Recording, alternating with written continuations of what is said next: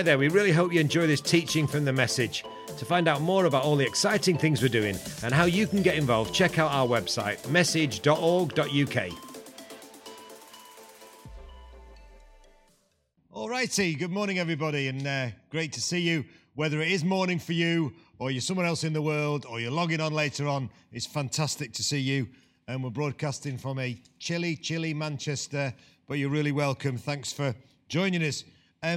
If you're getting anything out of this teaching on a Tuesday morning, I thought you might want to know that this Sunday and for the next 6 weeks, in fact, it's also repeated on a Monday morning, there's a new teaching series going out called Here I Am, which you may have been aware of. I wrote a book after studying the book of Isaiah for 4 years and teaching it at The Message called Here I Am. And then we did a video series around it, 6 weeks, digging into Isaiah's call and what it means to just offer yourself fully to God, discover what your call is, and go for it. Here I Am this Sunday night on God TV at 8:30 and repeated on Monday morning at 10 a.m. for the next 6 weeks. And if you could share the news about that, that would be amazing too. I hope you might want to join in that. And also, if you're logging in today, let us know in the chat. We'd love to know where you're coming from and any encouragements and indeed any prayer requests. If you put a prayer request in there, we'll make sure people here at The Message pray for you. So thanks for joining us. As you might know, for the last few weeks, I've started chugging my way through the book of 1 Corinthians, the letter of 1 Corinthians, and we started a couple of weeks ago by Paul reminding the Corinthians just who they are. They're a called people, a sanctified people, a holy people, a cross-cultural people, a people who call on the Lord, a rich people, a gifted, expectant, reliant, and people who are in a relationship with Jesus. They're amazing people if they just realize who they are in Christ. And Paul was challenging them. And of course, he wants to challenge us 2,000 years later to live up to that calling, because their calling is our calling. And what a thing to be people who know the Lord. People who are in Christ with all the benefits of that. So Paul started off the book of 1 Corinthians, this letter, by challenging them to live up to that. And then last week, if you logged on, and you can find all this material online if you want, he was challenging them about their petty divisions and squabbles and the weird personality cults that had got it into the Corinthian church when, come on guys, it's all about Jesus. And then this week we close out chapter 1 with some epic verses. I just love these verses. As Paul is saying to the Corinthians and saying to us, God's been so kind to you. You've been blessed in a way you never deserve, and the gospel is so amazing. Tell me it's not when you read these verses in a moment. So how can you live the way you are? Come on, Corinthians, if you like. Come on, Mancunians, or wherever you're listening from. Come on, let's live up to our high calling. Sam Ward, as you might know, has been doing a series called The Upside Down Kingdom. And Friday morning, I hope you want to listen into some epic teaching from Paul. But as I read these verses, I became aware this is not just an upside down kingdom, it's an upside down, back to front, and ultimately, of course, right way round in God's terms. And what a gospel it is. It's a gospel, a good news with a man bleeding and dying, a hideous and humiliating death on a Roman cross at its heart. Sounds stupid, doesn't it? Sounds foolish. You know, this guy dying a criminal's death, but it's actually God's wisdom that Messiah hanging on that tree was earning our way back to God and paying the price that was necessary for our salvation. So here we go. 1 Corinthians chapter 1, verses 18 to the end, to 31. For the message of the cross is foolishness to those who are perishing, but to those of us who are being saved, it's the power of God. For it's written, I will destroy the wisdom of the wise, the intelligence of the intelligent I will frustrate. Where's the wise person? Where's the teacher of the law? Where's the philosopher of this age? Has God not made foolish the wisdom of the world? For since in the wisdom of the world, through its wisdom, did not know God, God was pleased through the foolishness of what was preached to say to those who believe, Jews demand signs, Greeks look for wisdom, but we preach Christ crucified, a stumbling block to Jews and foolishness to Gentiles. But to those whom God has called, both Jews and Greeks, Christ, the power of God and the wisdom of God. For the foolishness of God is wiser than human wisdom. On this earth, there are three types of people. There are those who try to get it, try and get back to God, seeking after signs. There are those who look to get there through wisdom. In other words, they try and do it in a human way. And there are those who discover God through revelation. God steps in, he opens their eyes. It's actually the only way to salvation. Trying to do it through human effort just doesn't work. And genuinely, here at the Message, I'm actually watching this beautiful thing happen more than ever. I'll wander over to our Message grocery just next door and I'll chat with people whose eyes are just being opened to the gospel today. You know, they're just fresh and excited, and it's beautiful to them, and it's a marvelous thing to see. Ordinary, Wythenshawe folk who are getting something that's foolishness to professors and even theologians. Paul described his life's work in 4 words in verse 22. We preach Christ crucified. And in a world of entertainment, how stupid preaching might seem. But I don't know whether anybody watched, and I was kind of stirred by this, the inauguration. I'm sure loads of you did. Joe Biden's inauguration. I mean, to be fair, Americans know how to put on a show. Even though they weren't allowed hardly any people there. I mean, what a gig. We would have done this stately, ceremonial thing in the UK. They had Katy Perry and... I don't know why that's happening. They had Katy Perry and Jennifer Lopez and Lady Gaga. But wasn't it fascinating that the person who stole the show was a young black girl called Amanda Gorman? And she's the girl at the end of the inauguration that everyone was talking about, possibly more than President Joe Biden, though he did a pretty good job, I thought. This little kid who stood up and brought this amazing oratory. She called herself a skinny black kid, but she was amazing. And she just owned the stage and spoke about peace and shared about scripture, and just amazing young woman. And we were all like, go, Amanda. And she's actually gone to be number 1 and number 2 in the Amazon bestseller list overnight.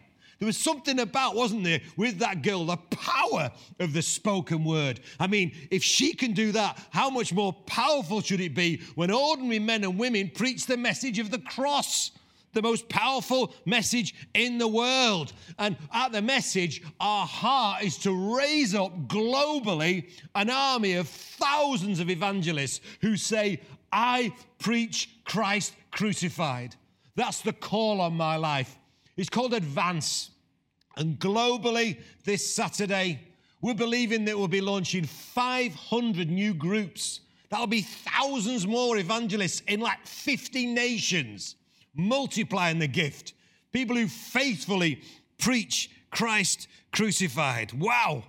Join in the fun. Go on our website and find out you can be part of a group wherever you are in the world.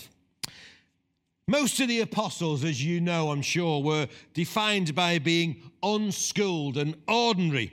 They were rural, common people, but of course, they went on to turn the world upside down. Paul, who wrote these words in 1 Corinthians, was quite different. In fact, he was the exact opposite. He was a Pharisee of Pharisees. He'd studied theology at the best university under the greatest minds in Jerusalem. And you know what? Paul, when he became a Christian, had to unlearn so much. He had to unlearn so much so-called religious wisdom to make himself unknown to human wisdom, to be known by his crucified Lord. He describes the message of the gospel, this upside-down message, as a stumbling block to Jews, foolishness to Gentiles. But for the saved, for the called, for us, it's the power of God and the wisdom of God. You know, the best defense of the gospel, I think, is power. The great thing about the gospel is it works. It's the most powerful thing in the world. Nothing else can change the human heart. You can criticize the message, or you can criticize the church, or you can have a go, but you can't take away what's happening in real people's lives. And as I look around me at the message, and I look at people like this guy, Joe Rogers, his best friend died in a toilet injecting heroin. He injected his brother with heroin, who died. His mum and dad died as alcoholics, and Satan had for Joe death planned for him. That's Satan's plan, that you will follow in their footsteps. You'll go on to be addicted and broken and lost and ultimately dead. And yet Jesus had another plan. Jesus stepped in. And now there he is, Joe, a role model, a man of God, living a great life and holding down a great job, and one of our leaders in the Oaks, mentoring others. I think about this guy, Cyril Wilding, who is just an epic Jesus follower. One of our hardest workers, and just a blessing to be around. Utterly broken and shattered and self-harming and thoroughly lost and in and out of prison. And then Jesus steps in. I think about Stephen Watton. Years and years on the streets, homeless, addicted, lost. And then some of our Oaks guys go to a homeless shelter in Manchester and share the good news of Jesus, and he gives his life to Christ. And suddenly the power of God's being revealed in his life. Suddenly transformation is coming. And last week he started as working in the warehouse for the community grocery, and he's loving life and living life to the full, and he's free from all those addictions. Think about another Stephen Hamilton. Literally one of our best leaders, in and out of prison a few years ago, living a chaotic, drug-addicted lifestyle. Think about Dennis Marshall, broken young man who, not so young, actually, Dennis, to be fair. Well, younger than me anyway, so shut up. Dennis Marshall, in strange ways, prison, utterly broken and alcoholic and chaotic life. And one of our guys goes in, just teaching guitar. Of course, doesn't just teach him guitar, teaches him about Jesus and the way to eternal life. Just the joy in that man's life, that man's redeemed life. And I could go on all morning. It's the power of God. It's something that only God can do, only the gospel can do. You see, I talk about the message being a story-driven movement. And, the Lord had a bit of a go at me about that, I think. Be careful. You're not just a story-driven movement. Primarily, you're a scripture-driven movement. But our stories come out of our understanding of Scripture. And we celebrate testimonies. Somebody said to me, a couple of people chipped in after the last big hire tour we did in Manchester. We did like 5 nights or something at the Apollo Theatre. And each night we'd have a testimony, because there's power in testimony. And each night it was a hardcore, the kind of testimonies I've just showed you. And these leaders said, well, how come they're all so extreme, your testimonies? Can't we have some nice middle-class kids just sharing their stories? But I was like, well, just think Jesus gets a lot of glory when we see him do the things that only he can do. When we see the power of God displayed, it is hard to deny the power of this gospel. And Paul just rejoices in it. In Manchester, well, half of Manchester, to be fair, we're rejoicing in Marcus Rashford. If you're a Man United fan, and what a day to be a Man United fan. Here we are, top of the Premier League. We've knocked Liverpool out of the cup. And at the centre of it, at the heart of it, has been our amazing striker, Marcus Rashford, a young lad, grew up in real poverty just down the road from where I'm stood today, and yet he's gone on to be one of the world's greatest footballers and this incredible advocate for the poor, and we celebrate that. We rejoice in that, and go, Marcus, go on. Let's win the Premier League, my son. Let's rescue some poor people and do our best to make a difference in this world. But how much more do we rejoice in evangelists who've come through, preach the message of the cross? I could go on all day, but what about Nick Shalavi? My friend Nick, who was multiple suicide attempts as a teenager, a drug dealer, chaotic, and then Jesus steps in. And now he's just this amazing evangelist, and every single prisoner in Britain is going to be delivered one of Nick's CDs, Vital Signs, music, going into every prison cell in Britain. And they'll hear his amazing story, and we're believing salvation will come to him. What about Lauren Jubb? Lauren went to one of our gigs not long ago in Sheffield, message gig, and was planning suicide. She had the tablets in her pocket. She was so lost, so broken, and then heard the message of the cross, and the power of God broke in. Now again, this amazing young evangelist. Lauren said a little message out to one or two of us last week saying she runs genetic sessions, one of the things she does online at the moment, which is training young people in creative arts. And she just put it out there to the kids she's working with. Would you like to be part of a Youth Alpha online? Within minutes, she was excited. There were 5 kids saying that they want to be part of Alpha online. And then last time I heard, there were 15 kids now signed up for Youth Alpha, kids who've been trained in rap and singing and dancing by Lauren. And now she's not just going to train them in rap and singing and dancing, she's going to train them in the message of the cross and the glory of the gospel. And I can't wait to see what happens over the next few weeks with Lauren's Youth Alpha, out of that level of brokenness. And then yesterday I was on the phone to this guy, one of the absolute legends, Mo Timbo, Pastor Mo in Hull. And Pastor Mo, as he always does, just said to me yesterday, "Oh, Andy, we had 12 people come to Christ in our church in Hull." And they do tend to be guys like Mo, because Mo was a drug dealer, a knife criminal. He'd knifed people. He'd been knifed 3 times himself. He shouldn't even be alive, but God spared his life. And then he gave his life to Christ just before a long prison cell and literally led hundreds of men to Christ in prison, and now leads this amazing church. We rejoice in these things. We celebrate. Yeah, we're glad there's a kid in Wythenshawe who's gone on to be one of the best footballers in the world and speaks on behalf of the poor. But I'm even more glad that there's some kid from Brixton who was a knife criminal, now is an ambassador for Christ. Paul says, the foolish things of this world, the ordinary things of this world, shame the wise. Part of the reason Christianity was so offensive to the snobby, hierarchical Greek and Roman society was because of the way it spread amongst the poor and lower classes. It really was and always has been good news to the poor. Look at the Bible. Look at the heroes of the Bible. Look at David, the shepherd boy. Or Gideon, the least from the smallest tribe. Look at Mary, this humble servant used for these incredible God adventures. They're not VIPs. A few years ago, we were doing this big festival thing, and we did what we called a VIP reception. So we had a big marquee with all the posh people. The rich donors, the leaders of the civic society. The problem was my brother Michael was back at that time from missionary service in Sudan. And he was living in a mud hut amongst the poor, following Jesus. And Michael said to me, "I'm not really sure about this VIP thing, Andy." And I'm like, oh dear. Because we looked upon the VIPs as the rich people, the well-educated people, the successful people. Who were Jesus' VIPs? Have a look at them. They were tax collectors and sinners and broken people, his VIPs, his friends. The secret to Jesus' success was basically he had friends in low places. Have we? In many ways, I believe it's the secret to the message's success and will continue to be when God does the things that only he can do. Because Isaiah 55 verses 8 to 9, "My thoughts are not your thoughts, says the Lord. Neither are my ways your ways.